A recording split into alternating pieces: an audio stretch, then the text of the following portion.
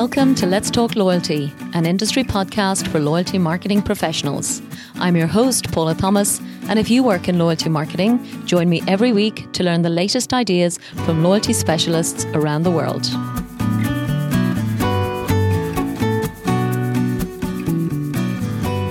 So today I am delighted to be, first of all, on a personal note, recording my 8th interview. So one of the statistics that scared me about podcasting, to be honest, when I started, was obviously the amount of work that's involved, but also the fact that apparently 90% of podcasts never make it past the 7th episode. So here I am recording my 8th, so I feel a sense of achievement. And I think what makes it particularly special is that I'm sitting with somebody who I have known and worked with as a dear friend for many years in the Irish market. And her name is Liane Papaioannou. So I have to confess, practicing how to pronounce that over the last hour or so. I probably haven't done it justice, but I will say that Liane is a woman who I have followed in terms of her loyalty career for the entire duration of my loyalty career. So, I'm super proud to have a decade of loyalty experience. Liane has 2. You're showing my age, Paula. Which clearly means she was a child when she started. So very much Liane is somebody who has worked across all industry verticals and really, I think to me, excels in the strategy. So understanding customers in terms of how they think, how they feel, and how you want them to think and feel. So we're going to have a fantastic conversation today. I will let Liane talk you through some of her best case studies because there's just too many to mention here. But I will say that really her agency, Chili Pepper, is still the only loyalty strategy agency in the Irish market. Now, Liane is originally born in Zimbabwe, moved to South Africa, and has also lived in the UK, and now 16 years in Ireland. So in terms of the overall proposition for this show, which is Global Voices of Loyalty, Liane absolutely fits the bill. So delighted to be talking to her here today. Now, as I said, I have followed Liane for the entire decade of my experience in loyalty. And I don't just mean on the Instagram side of things. I literally mean that on a couple of the programs that I worked on, Liane was in there first, doing all the clever stuff, as I say, with the strategy, the frameworks and the thinking. And quite often then, I would have been brought in to operationalize those programs. So we've worked together a couple of times and learned a lot from each other. So I would like to really welcome Liane Papaioannou to Let's Talk Loyalty. Thank you so much, Paula. It's a delight. And even more excited that it's your 8th episode and we're sitting here together. It feels quite momentous. And what many of you might not know is Paula's in Ireland back home for this recording. So it's extra special. So thank you so much. It is. It's fantastic. So we're sitting here in the offices of Chili Pepper in Dublin. And we're going to talk through some of the kind of projects that have been done over the last number of years. But before we start that, as you know, we start every show with our favorite loyalty statistic. So I'm going to ask Liane to tell me, first and foremost, what is your favorite loyalty statistic? So mine, I kind of had a bit of a laugh going through this because I thought my team was so sick and tired of hearing all my loyalty statistics. But I chose one that I thought would be really interesting for your listeners, and that is that 77% of loyalty programs based purely on transactional behaviors like earning points, etc., actually are said to fail within the first 2 years. And that was a stat that came out of Capgemini, which I found quite interesting. Wow. And then listening to your podcast with Crispin Rogers a couple of weeks ago, where he said, I think it was on episode 6, if I'm not mistaken, he mentioned about the £7 billion worth of points and currencies that haven't actually been used.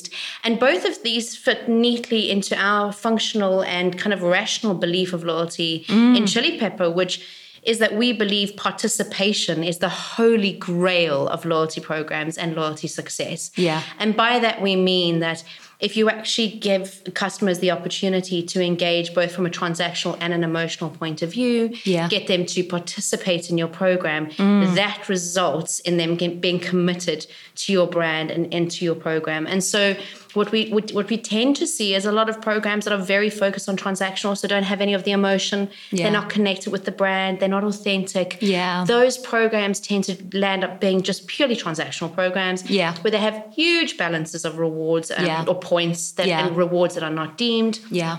redeemed. And so looking at it now through the lens of consumers, we have to find ways to get them to authentically engage with our brands. Beautiful. And so transactional loyalty programs don't work anymore. We have to look at balancing transactional and emotional. Lovely, lovely. That's really succinct, Leanne. And yeah, I really think we need to explore reinventing loyalty programs, because that's something you and I have talked about. And I know Chili Pepper's doing a huge amount of work around. Before we get into, maybe the zeitgeist in the Irish loyalty market, I'd love to look back at some of the award-winning programs that you've worked on.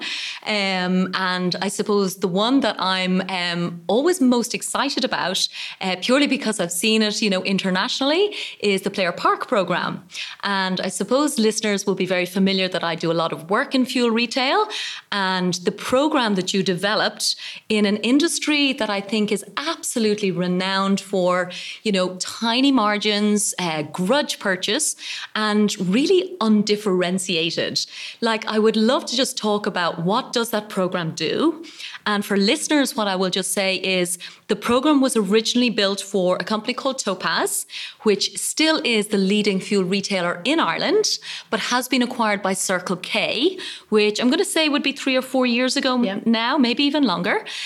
So Irish consumers are very familiar now with Circle K. And Circle K clearly have brought their own expertise from around the world. But what they have done is retained Player Park.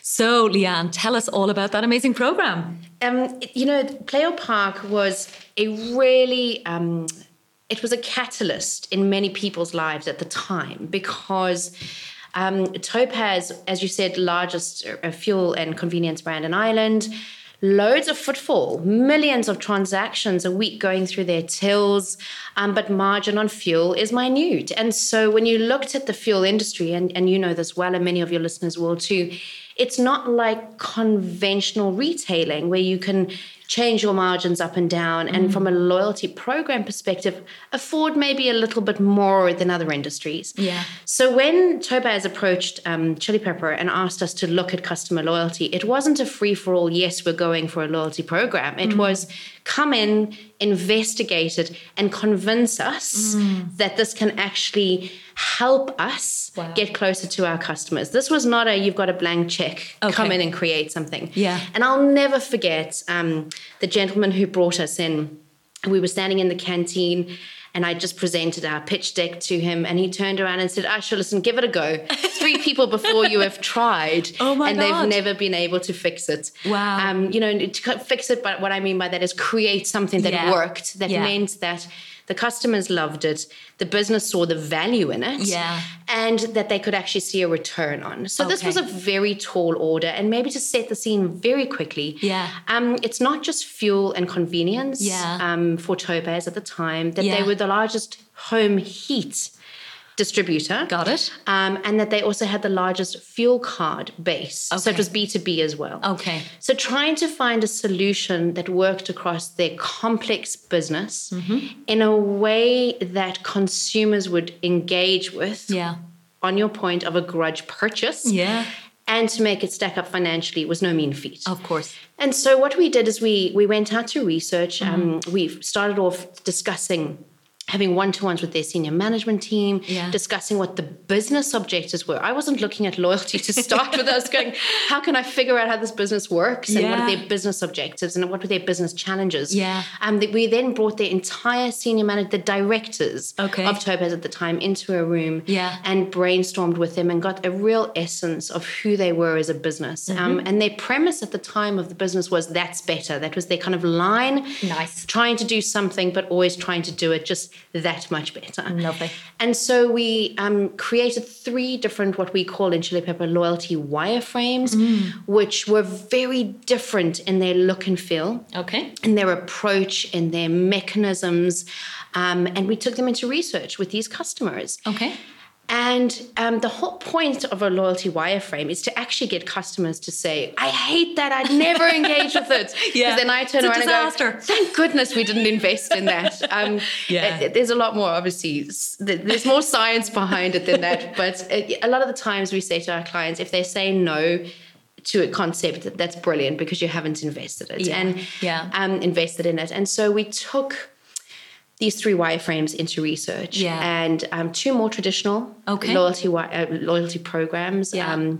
And then 1 really crazy idea, which was all around gamification in a very simple format to begin with. And at the end of the day, 3 key insights came out. Okay.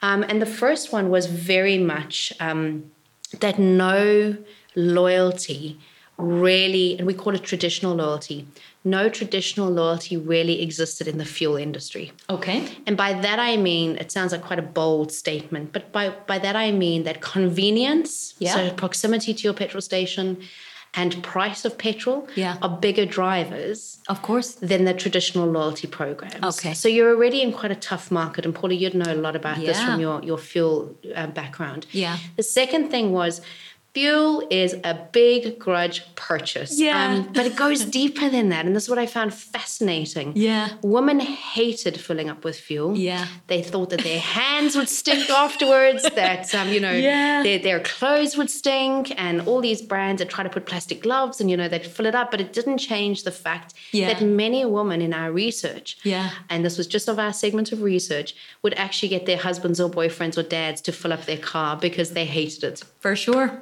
So much. Yeah. And then for parents, filling up with petrol with their kids in the back of the car was quite a concern, because what do? Do you leave the kids in the car when you're going to pay and what have you? So there were a lot of interesting insights that we were picking at through this loyalty wireframe research, where we were able to identify some loyalty triggers. So what were the things that we could do, just even if it was 1% better? Okay. What were the things that we could do from a loyalty perspective that would help shift this focus from consumers? And the third point to make is that Topaz was not first to market with the loyalty program in Ireland. Yeah. And so they almost had to overcome the inherent or habitual behavior that their competitor brand had created around the understanding of loyalty in a fuel market. Okay. And the interesting insight that came out of all of this research and many, many weeks and weeks of work was that we had to give customers permission to play. Now, this is going to sound like a big stretch for anybody who's worked in loyalty and the fuel industry, but we had to just make filling up that little bit more fun. Okay. Now, that's still going to sound like a stretch to many people. But the dots just joined for us. And it was, people don't understand 1 cent or fuel. They don't, it doesn't really mean anything to them. It's so little value. Little value. Yeah. Coupled with the fact that we believe participation is the holy grail in loyalty. Got it. Yeah. We understood that if you could give them the opportunity that every time they filled up, they had the chance to win something significant. We were onto a good wicket. Okay. And so Play or Park was created. Okay. The premise of which is very simple now that we look back at it, and beautiful in its simplicity, is that when you fill up with fuel, you get a gaming currency, a point. Okay. For, I think that we called it a token at the time. I think they might have kept that language now. You get a token for every litre of fuel that you put in the car, and you get 4 tokens for every euro that you spend in store. Okay. As a result of that, when you collect 200 tokens, that is equal to 1 play. Okay. And that play gives you the choice. Okay. Every single month. To play your points or play your tokens to win the chance of a lifetime. Wow. Or to park your points if that month's experience of a lifetime isn't what you're looking for. Okay. To the next month. And the essence behind the experience of a lifetime, the monthly prize, was that it was always meant to be shared. So it would be a trip to New York for you and 4 friends, all expenses paid. It was meant to be shared. Beautiful. A new word of mouth type thing. The second was that it was always meant to be a truly money can't buy experience. Okay. So things like access to New York Fashion Week for you and your mates, if that was the case, or really innovative experiences. And the team at Topaz worked so hard to identify what these once in a lifetime experiences were for their customers. that actually when you looked at the 12-month calendar of experiences of a lifetime, Yeah. the debates would start of, I'm parking my points for, December when it's, Yeah. free fuel for a year, because for many people that was really important, Yeah, whereas wow. others were dying to go to New York Fashion Week. Paula, Of you'd be course. there. Go together. So that even the experiences of a lifetime was so well thought through, based on insights and customer needs. Love it. And motivations. And then to make matters even better, and I'm sure many of your listeners can understand this, that we see the same in National Lottery as well, is this winner's belief. There is an inherent culture in Ireland specifically where people are quite cynical and they don't believe that anybody wins the prizes. That's very true. Very true. I've seen that in research, yes. Very true. Yeah. So we were very cognizant of this, and so winner's belief became something that we held very close to our hearts when we were developing the strategy. Love it. And so what we did to counterbalance this was, every time somebody, a consumer, played in a month, even if they didn't win the beautiful experience of a lifetime to New York, they would win something. And that something would always be the same for everybody in that month. In other words, it would be a free cappuccino and a pastry, or a free, if it was the healthy summer months, it would, the coming into the summer months, it would be water and, a lovely fruit pot. Lovely. And so what this meant is, as consumers got engaged in the program, even if they didn't win the big prize, they still got something that they could redeem after the fact. And look, the interesting part of Playo Park, which nobody really sees now, is that we built a business case, a very robust commercial business case that needed to get top-level board approval as to the cost of running a program, to ensure that it was actually, A, going to see a return, B, that it was not eating the margin like many other fuel loyalty programs were, and C, that customers would actually love it and engage in it. And the results were outstanding. It landed up being the first ever gamified, they say ongoing gamified retail loyalty program in the world. Wow. The reason was because it wasn't just for a month or for two. It wasn't a gimmick. This was actually their loyalty mechanic. And as a result, they gained incredible market share. 27% of Irish consumers would now choose Topaz to go to versus others. Wow. There's loads of statistics from the business out there on the internet if you Google it, which I know you have for your articles, and which I've are even amazing. written, The results have been outstanding, and the interesting thing is, people still play. It hasn't lost its impetus. The fun factor. Exactly. So it's been a huge success. We're proud of it because commercially it stacked up. And consumers got the energy and the excitement of it. And more importantly, now that they have rebranded to Circle K, that they have kept it. Retained Even though Circle K has a standard points-based program around the rest of the globe, they've decided to keep Playo Park. So it's wonderful for everybody. There you go. And I can share with you from my knowledge of fuel retail that Circle K globally has a policy, and they call it Copy with Pride. So if there was anything underperforming with Playo Park, they would be straight off to other markets to take their loyalty programs and bring it here.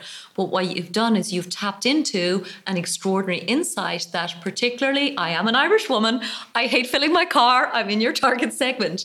They absolutely, and we absolutely got the difference between this brand is making this a bit of fun on my, commute, which genuinely I'm not going to enjoy. So really, really, that is just, I think, a career high for you, and one that, again, I've written about, I've celebrated, and just one that I think there's a lot of resources on your website, which we'll come to later. But the more that people are aware of these type of ideas, and remind me, when did Playo Park launch? So it launched in 2013. Okay, and so 6 years, 6 years, And what I'd say to you is that there's another part. There's kind of like a trifecta in my idea when I look back at Playo Park, is that the team that they had working in Topaz at the time were so open to trying something new. Great. And I use the word brave not in a patronizing way at all. Gotcha.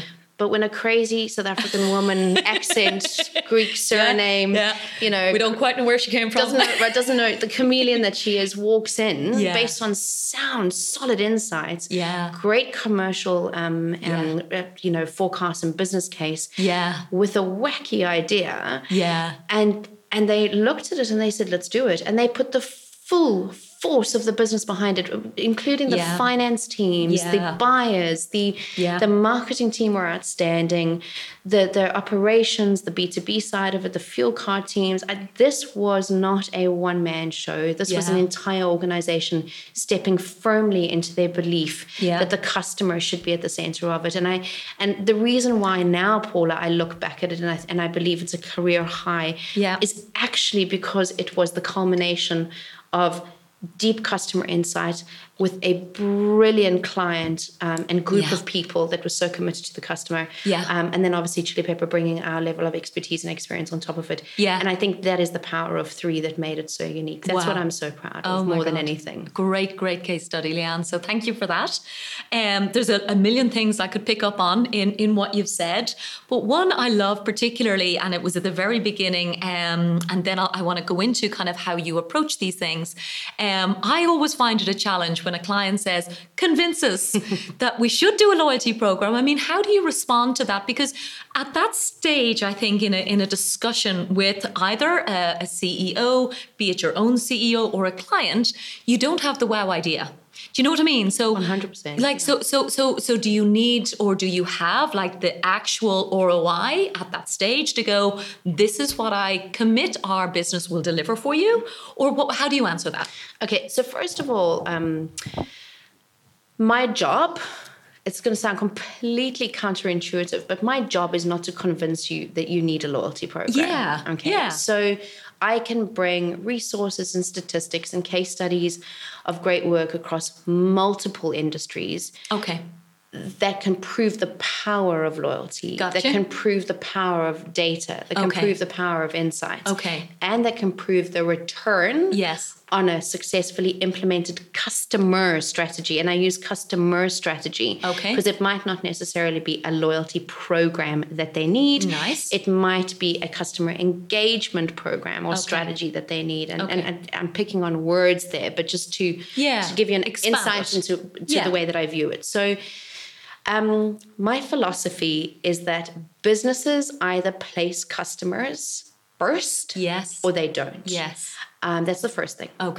If you don't place the customer first and you need somebody to convince you to, there are many agencies and many consulting firms that are out there that can do that. It's not because I shy away from the discussion. I'm happy to have it. But I believe that the number one reason why customer strategies and loyalty programs work is because there's commitment and buy-in from a very senior level that the customer is in some shape or form important in their business, right? Talk about stating the obvious. But we see both. You hear where I'm coming from, right? The second part of it is that from a loyalty program point of view, quite often I find when I speak to CEOs and CMOs that they either have an idea of a loyalty solution that they're looking for, or they are asking me why they should have a loyalty solution. And so what we tend to do is take all the information that they've given us, but then step back and have a broader business conversation with them. Because I would rather know whether you're looking to increase margin, drive new market share, drive basket size from existing. I'd rather have those objectives. And then decide what type of customer solution you're looking for, customer strategy you're looking for. When we then get into the loyalty discussion on your question specifically, is really when you look at somebody saying to you, what is the ROI going to be? I'm sure if you spoke to the great experts that you're speaking to on these episodes that have many different answers. You know, there are loyalty stats coming out of their ears. That's absolutely fine. But I believe it's absolutely down to that specific customer. So I'm going to give you an example. We had somebody approach us a couple of months ago and say, we're looking for a loyalty program. Our board don't believe in loyalty. You need to come in and convince them. Oh, God. I went because I'm in for a challenge. Yeah. But I didn't go in with I'm going to convince your board they need a loyalty program. Yeah. I'm going to go in and show you how, if you are committed to a customer, if you show your empathy to customers, if you believe passionately about your business and connect with those customers, then there is an opportunity for you to drive engagement and commitment from those customers. And whether that's a points-based program or a rewards program or a gamified loyalty program, whatever the case may be, will be determined based on what your customers say it is, not what you say it is. Okay, lovely. Okay. And part of that journey is listening to customers and then building the optimum solution, because there's never going to be a one-size-fits-all, and then coming out with the business case. So there is no, look, in my opinion, there's no ways that anybody can stand up in front of a business that they've just met and say your ROI on a program is going to be X. Not in my experience. Well, thank you. I'm glad to hear that, because I'm often sitting there going, I don't have a crystal ball. I can tell you a well-run program will change behavior.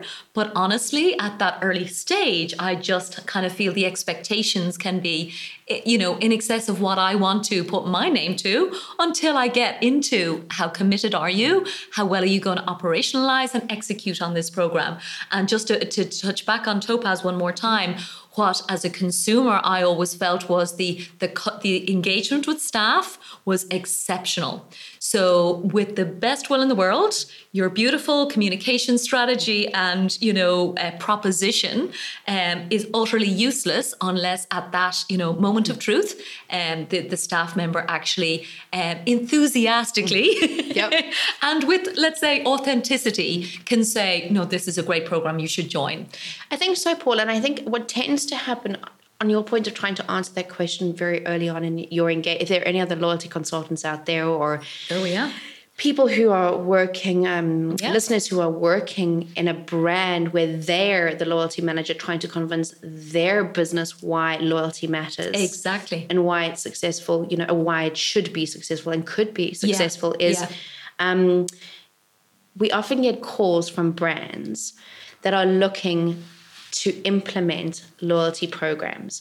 And quite often they will say, we have found a loyalty technology partner who can help us develop the technology or help us implement the technology. Gotcha. And we need you to come in and find a strategy for us. Okay. Yeah. Or we'd get a call to say, we have appointed a loyalty rewards partners. We figured out what all of the rewards are. But now we need you to come in and help us figure out what the plan is. And we at Chili Pepper fundamentally believe strategy first. Great. So we say to them, and we're great at sharing knowledge. And as I always say to you, Paula, go on the website. There's loads of information for free. We're absolute advocates in sharing information. And I'd say the same to them too. I'd say, great. Go and have a look on the website. There's loads of information. But realistically, brands should start strategy first. Because what tends to happen is if you have a technology platform and now you're trying to find a solution to fit into it, you're bound by what the technology company can or can't do. Whereas if you go and figure out what your strategy is, what your customers want, what the insights are, what the loyalty triggers are, what the reward triggers are, what behaviors you want to change, put it all into a brilliant strategy, supported by a rock solid business case, and then go to the technology company and say, this is what we want to do. They will tell you how they can make it happen. Absolutely. And so the technology, we always say the strategy stretches the thinking. The technology shouldn't withhold the thinking. Contain it. Contain the thinking. In any way. Got it. And the same for rewards partners.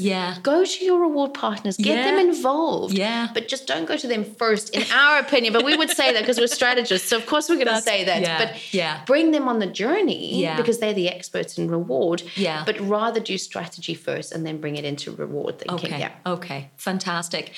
So thank you for that. And again, I think it's the gods of Google that we can partly blame. So, I think lots of people do sit down and go, loyalty program, and there's just much more technology options or rewards options. And they don't always think, actually, strategic thinking probably needs some expertise. And again, I know a part that you're amazing on, you've already talked about it, is that business case piece. So, we've got an idea. Well, can we afford to execute on that idea? How generous do we want to be and whatever. Yeah. And I should just say on that, I love our technology partners that we use. Of course. They are experts. Always. We could not do anything that we do without them at all. And quite often, I'm the same. You're the same. Yeah. And quite often I'm writing strategy and phoning our technology partners saying, is this possible? And they go, oh, heavens above, Leanne, really? But collectively, it's improved all of our businesses when you work as partnerships. I was going to say, most of the technology companies I've worked with, they heave a sigh of relief when they go, oh, thank God, the plan is signed off. This is not going to be a movable feast in terms of, a client literally like making it up as they go along, with the best will in the world. And I was referring earlier, I suppose, to, a former life where I was a beauty therapist. And I know this is completely off topic, but I always had the same opinion in terms of beauty therapy because I specialized in doing nail extensions. Again, very random. But people used to say to me, oh, you've got so many competitors. I was like, I don't mind what competitor you go to, but go to somebody who is specialized in doing this. And it's the same principle for loyalty. Find somebody who knows what you need, can help you on your journey, educate you, make sure you've got the right technology partner. Because again, from talking with Mike Atkin, as you know, we've benchmarked 65 loyalty platforms. Like, where are you going to start looking, if you have a great idea to find the right platform, unless you've got a crystal clear plan, and then at least go, okay, who can do this? And it's true though, Paula, because it is the power of the collective. So, you could write a great strategy, or let me do it the other way. You could have great technology without the right strategy, and the program won't be as successful as it could be. You could have great technology, great strategy, and the rewards are wrong. Exactly. Customers are not going to engage. Participation is going to go down.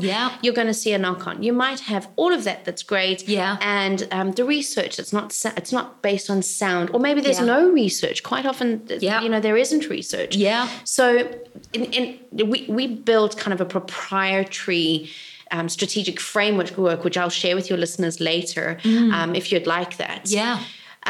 Which touches every single kind of part of that kind of understanding of who the customer is, what technology, what are they looking for, is it an app, isn't it an app, what rewards are they looking for, which just means that Chili Pepper are absolutely not saying we're experts in technology, we're not, but we find the right people for the right client to come in and solve their problem for them. And so that's why we work in a brilliant industry that we do, where we have honor and respect for many of our colleagues and our peers to come on the journey with us and help us make it the best that it can be. Absolutely. And I would love to talk about that now, Leanne, because what you gave me in preparation for this conversation was, I suppose, what you believe are the principles for success with loyalty and driving that with customers.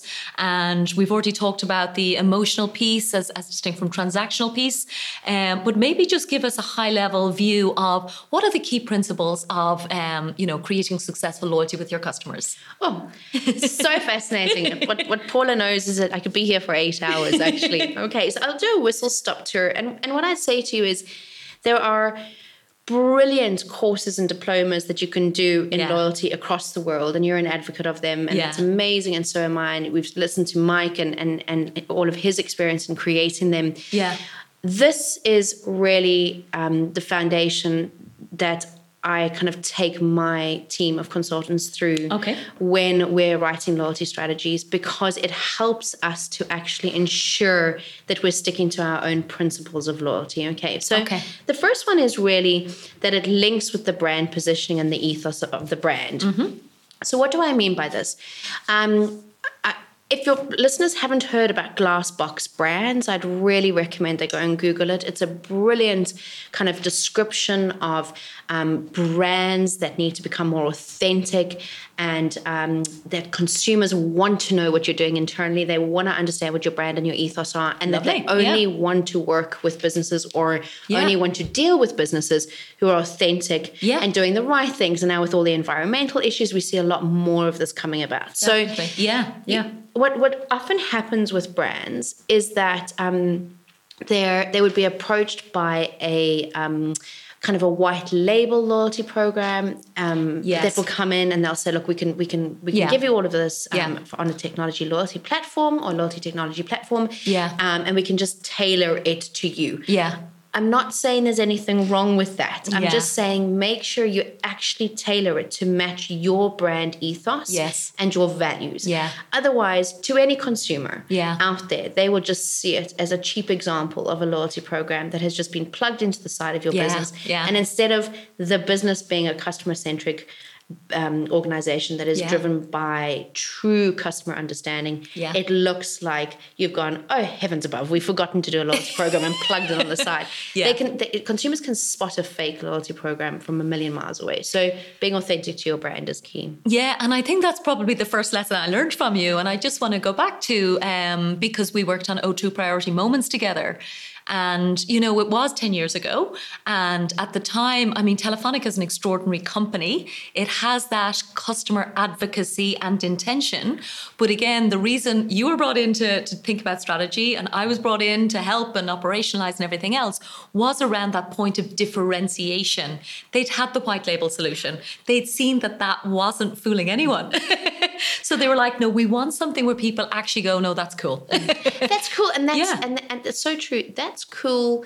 And that's relevant to the relationship that I have with the brand. So I can understand that O2 is a trendy brand. I can understand that it's all about mobile and movement and technology. So everything that you created as a result of that went through the lens of authenticity from the brand that O2 was at the time. And I think it's really, really important. And I think the second point that we always make is taking that it taps into a unique insight. So, and the Topaz example that I gave you, that's absolutely fine. That's one example. A great example of taps into a unique insight is that I believe, now insights are very difficult to come up with. And there are many, many, many research experts out there who spend their days and nights crunching numbers to come up with insights. But turning kind of an insight into a real customer insight that you can build a brilliant strategy on is it's such a unique skill.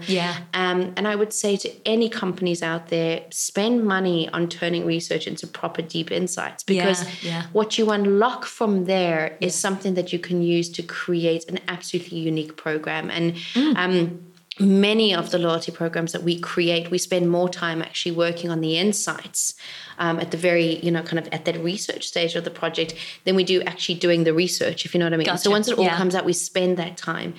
Because a brilliant insight is one of those things where a consumer sees it, like you did with Play or Park, and you go, wow. Yeah, love it. How come nobody's thought of that before? Exactly. Oh, I love it.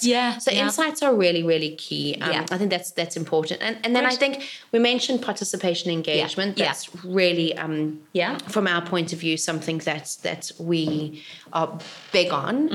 And then the other side of it is really the kind of the rewards. And I think, it's quite often an area where brands are only now realizing the importance of having the right rewards. Correct. And making sure that they're balanced across tangible, experiential, emotional. And again, from your podcast a couple of weeks ago, the emotional side of rewards are becoming so important. And, any of our clients that you speak to, my team would tell you the same. I'm constantly on the what's our earn burn ratio, how many rewards have been redeemed, where are we, what are customers saying about them. Once the program is up and running, I'm more interested in making sure that customers actually get those rewards and they get that experience of something so fabulous that they wouldn't have had before. Because that is where somebody goes, oh, I value this. It's worthwhile. And a couple of things I want to mention. One, there's a fabulous statistic on the 7-Eleven franchise website, which I think every loyalty professional should understand. And you would have known it in your Topaz days, but it's literally after the customer redeems the first time, their basket spend goes up 33%. So by closing the loop and making sure they get the experience, and that can be anything from an emotional reward or a micro reward, honestly, the change in behavior is exceptional. So I really love that. Very important, Paula. And I think, That links in really nicely to the metric side. And I know in one of the other podcasts you were talking about data and the lack of kind of how can I put it, attention that some brands give to this mountain of data. And it's so overwhelming because they all of a sudden go from zero to hero with all this data. And they're kind of standing back going, what do we do? You know, and I think we work on a loyalty scorecard, if you can imagine that, for brands that are starting out with their loyalty programs. We would say to them, look, you know, for the first month or two, have your scorecard up.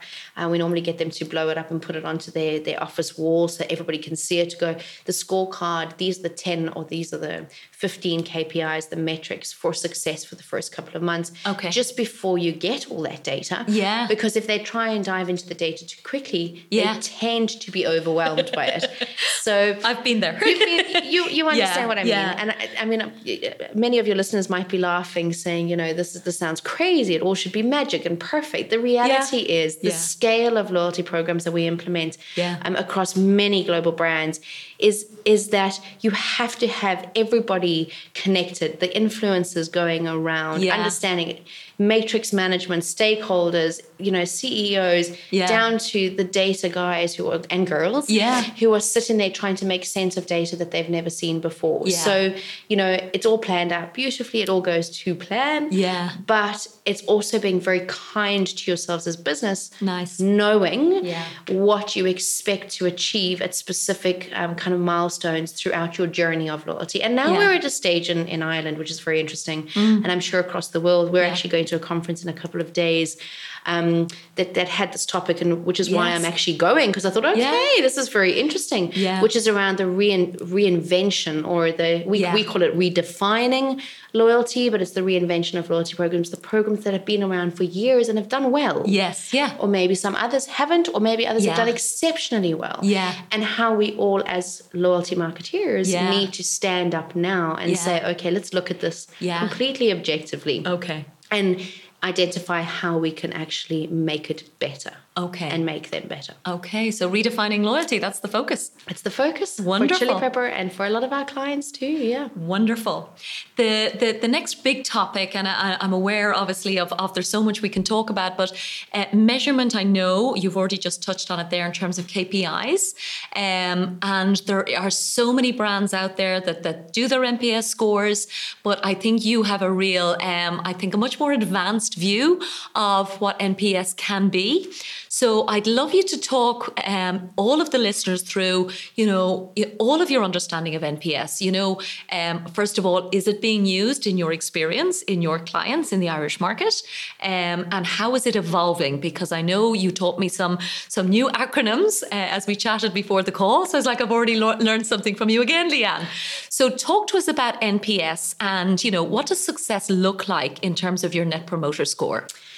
Such a great question. So NPS has, as everybody would know, has been hailed as the answer to all metrics, and especially in loyalty, we hold it in such high esteem, and rightly so. But there was always a part of NPS that I couldn't quite figure out. I'm bearing my soul now. Anyway, there was always a part of NPS that I couldn't figure out, because I'd be looking at all this data and all these metrics. And the one thing that I couldn't figure out ever was how, you know, the NPS score could be measured against both the loyalty program and the brand. It for me, it was perfect in its high level looking at it. But to actually get into the difference between the relationship, which to me is the kind of the heart and the you know, that kind of that feeling about a brand, versus they've delivered my airline tickets into my inbox and I'm going on a flight, or whatever the case may be, just always was a question. And so in research that Chili Pepper have been doing for years since we started, we had come up with this thing called the loyalty triggers, which was very much looking at how, asking yourself the question in the research and asking your customers the questions, what would drive emotional loyalty, what would drive transactional loyalty. And in retail, it would very much be, you know, scan my card, get the points, get money off. That was very transactional. And so we had created this loyalty triggers piece, and that was our way of interpreting and understanding the difference between emotional loyalty and transactional loyalty.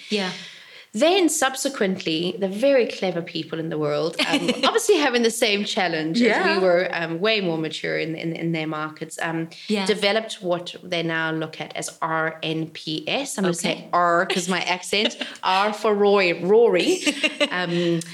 RNPS and TNPS. Okay. And this is quite interesting. So the RNPS stands for relational. Nice. I termed it relationship. Yes. It's not accurate. So if anybody's talking about it, I called it relationship because people tend to grasp it quicker. Yeah. And so what this is about is when you're going and running an NPS score, you test it in two ways. You test it from a relational point of view. So what's the overall perception of my business? What's the overall perception of the brand? Okay. How do you feel about being a customer of X brand? You know, what are the relationship building kind of things that you can test from a brand point of view that will help you get an idea as to how a customer actually feels about your brand. But it tends to be done in a broader framework. So it's almost like a brand health check, a loyalty program health check, whatever you decide. So instead of doing a brand, you might say,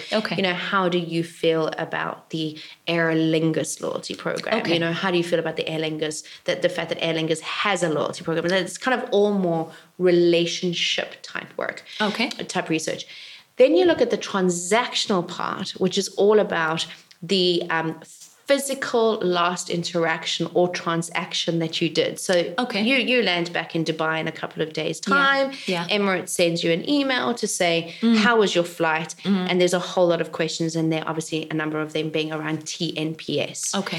What is fascinating about this to me and gets me so excited is when we work with brands on RNPS and TNPS, we see brands that excel in RNPS and their TNPS is on the floor. Wow.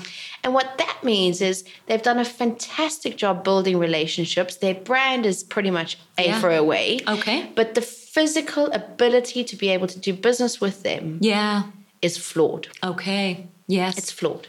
How frustrating. and how frustrating. And you know that is only on a, there's a timeline in which consumers will, or customers will engage with that level of crazy. And then they will drop off and switch. And at the same time, you could have brands that are brilliant at TNPS. They're slick. They've got great customer experiences and journeys. And they've mapped them all out and they've fixed all the flaws. But from a brand reputation point of view, or from a me wanting to be associated with you, or me believing that you're doing the right thing, doesn't feel so good. So from a business perspective, they have to focus then on the RNPS side to bring that up. So in my opinion, it's absolutely the next wave for any business, any marketeer, any loyalty marketeer. I'd be looking at this because we work with a really fantastic insurance company, and they are very progressive in this realm, and it's actually one of their global directives is to increase their NPS score. Wonderful. And so when you start to see relationship marketing, customer loyalty, whatever you want to term it, whatever the description is in your business, being pushed onto the board agenda, that a key metric like RNPS becomes a deciding factor for bonuses and for success. You really know you're in the territory with like-minded people that you want to work with. Amazing. And I'm going to start talking to you now about resources, Leanne. But even before that, there is one I want to add in, not quite on that depth of expertise, but the first time I started looking at NPS, there's a great article, I'll put it in the show notes, and it's Harvard Business Review, and they call it the one number you need to grow. So if there are any listeners who haven't even started at overall Net Promoter Score, it talks through exactly why that's the one number you need to grow. And I think you've touched on it there, for example, with, you know, you might fly Aer Lingus because it's the only airline going to Dubai or wherever. But actually, does that mean I want to refer it to my friends? Well, maybe not, because actually it mightn't have been a good experience. So to understand that distinction between the two, I think is a phenomenal evolution of the whole thinking. So really want to thank you for that. Sure. And then just overall resources, Leanne, like how do you get all of your knowledge? I mean, we've talked about it. It's 2 decades, my God, who wants to think about working for that length of time? As you mentioned, we're both going to the Loyalty Surgery this week. So we'll be reporting back from that one. And definitely from my side, making sure that we're all up to date in terms of the latest thinking. But where do you go to stay up to date, Leanne? How do you learn? So we all have to look at the Wise Marketeer and all of those really good resources that are out there. But my passion is actually customer insights, which lead to loyalty solutions. Okay. So the places that I go to are J. Walter Thomas Intelligence. I don't know if you get Never there. heard of it. They are absolutely brilliant. They send out a weekly email. There's loads of information on their website, but a weekly email that they send out, which is just thinking, global thinking. They've just done one on the anxiety index. Oh my God. Looking at anxiety and consumer behaviors. Yeah. So it is not loyalty specific, but it gives you a really good insight into consumer behavior. Okay. The other one is Forrester. We all love Forrester. It's absolutely fantastic, and Loyalty One. But my other favorite, and the place I go to, especially when I'm writing strategies for clients, is trendwatching.com. Yeah. Because they're very good again at deciphering what's going on and putting it into information that you can actually use. And this is what I was talking about at the beginning of the show, which is we can do all this research, but if we can't translate it into insights, it's not valuable to any of us. And so it's how we actually do that. And I remember actually on that point, one of the best insights that we had on a B2B loyalty program, which was for Dulux. So AXA Nobel Global. Beautiful. Has a portion of their company is called Dulux. Yes. And it was a B2B loyalty program for the trade decorators in Ireland. Nice. And the interesting insight that we unearthed there is that they didn't see themselves as business people. Interesting. Oh my goodness. They flipped left and right as I'm a trade decorator, which is a business person in inverted commas, but I don't see myself as that. Yeah. And then to I'm an everyday consumer.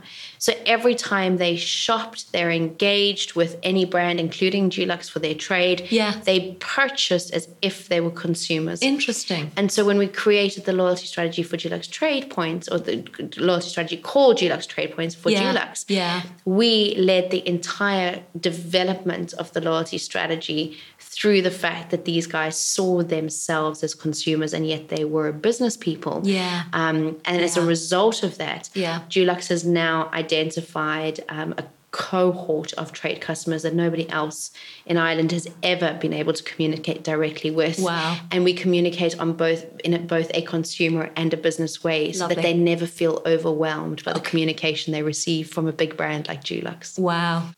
Okay, Leanne, I really wanted to talk through one particular, I suppose, moment in time. And I think a lot of listeners would be at a point regularly where they would kind of go, okay, now I'm starting maybe in a new job. I want to build a new loyalty program. And I think there are a lot of people listening who are curious about what is the correct strategic approach to building a loyalty program.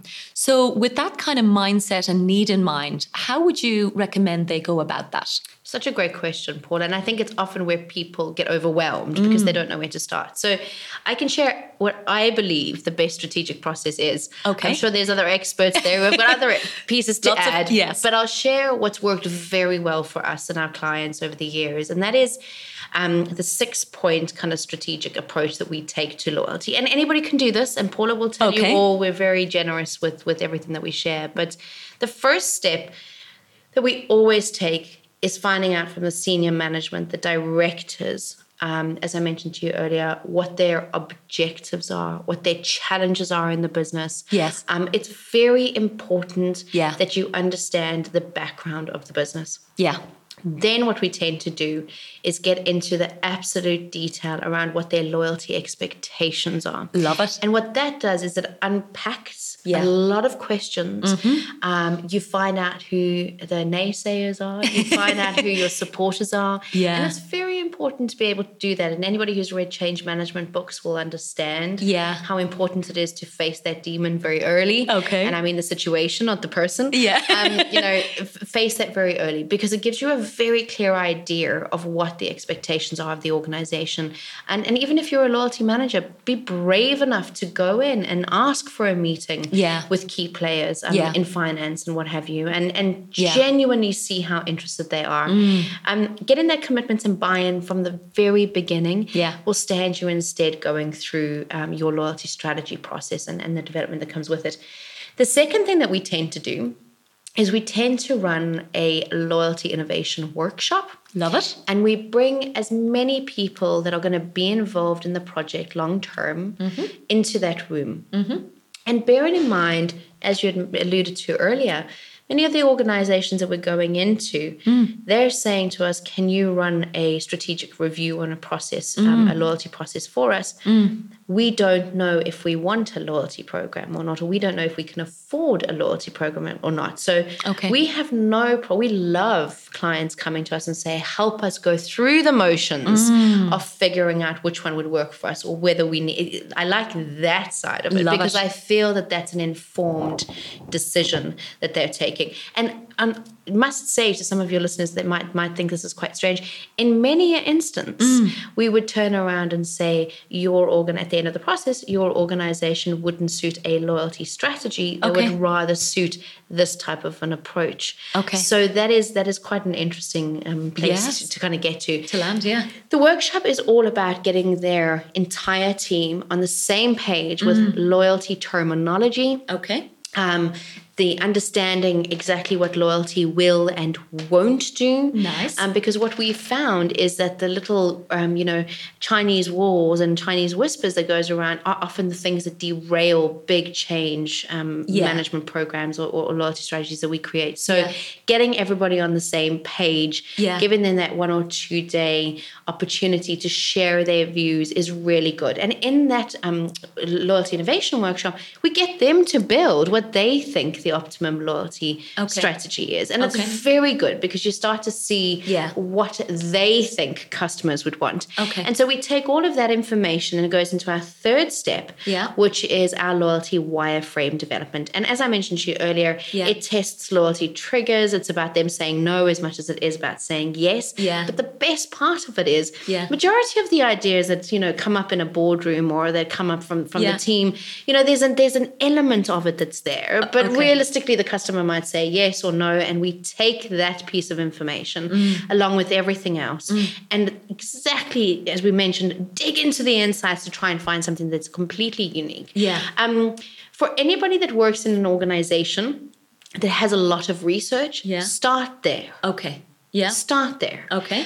Go and have a look at all the research that's already been done because chances are you'll find a lot of interesting answers there as well. So use that. Don't ever let anything that's been done before go to waste. The fourth step then is really the optimum loyalty strategy, which is building the optimum mechanic, the thing that they're going to engage with. And that can be any level of mechanic that you want it to be, as long as it's, as we mentioned earlier, true to your brand, in line with what the business expectations are. And then the last step is to build that business case that everybody should be really, looking at as whether the loyalty strategy and mechanic would be a success or not. And we are dogged about our business cases. Dogged about it. And that's why we have so many financial directors and CFOs part of our loyalty implementation pieces because we bring it to them to have a look at. So the difference is that it by the end of the loyalty strategy, we know that we have a strategy that would work. And we have a strategy that we know customers will engage with, but it's making sure that the business understands the implication and the investment, both fixed and variable costs that are going to be required to actually launch it. And then the final step is we go and find brilliant people like yourselves to help us with the implementation of the reward side or the technology. Yeah. And then quite often our clients keep us on to manage those programs right out to the end, like many of the clients we work with, where we run their programs. And you're constantly testing and learning and testing and learning. Yeah. So that's from a consulting point of view. But really, anybody who's working within an organization, I would say copy and paste those exact steps in whatever shape or form. And I think you'll come out with a really robust, sound strategy to work with. That sounds amazing. Fantastic. So, Leanne, I want to, first of all, again, just acknowledge the incredible work. I know when you came to the Irish market and set up Chili Pepper 15 years ago, it was the only loyalty marketing strategy agency in the country. And what blows my mind is it still is. So it's incredible to work with you and follow your journey. And I do want to make sure that people have an opportunity to connect with you. So first of all, is there anything that we haven't covered off that you'd like to kind of mention as we close? There's so much, Paula. There really is so much. And I think what's been beautiful from Chili Pepper's point of view is we've watched Ireland on its journey. Yeah. But we also keep an eye on everything that's going on across the globe, as well as many of your audience. I'm sure they do too. But what's different at Chili Pepper is we capture a lot of it and we put it up onto our website, chilipepper.ie, and we share that information because we're firm believers in sharing as much as we possibly can. So anybody who wants to get access to that, it's free. Okay. Knock yourselves out, go online, and hopefully you get some inspiration from it. Wonderful. Okay. So what I am going to do is obviously make sure the show notes have Chili Pepper's website. And again, because Leanne Papaioannou is not something everybody might know how to spell, I'm going to also make sure that we've got links directly to your LinkedIn profile, if that's okay. And just remains for me to say from my side, thank you for joining Let's Talk Loyalty.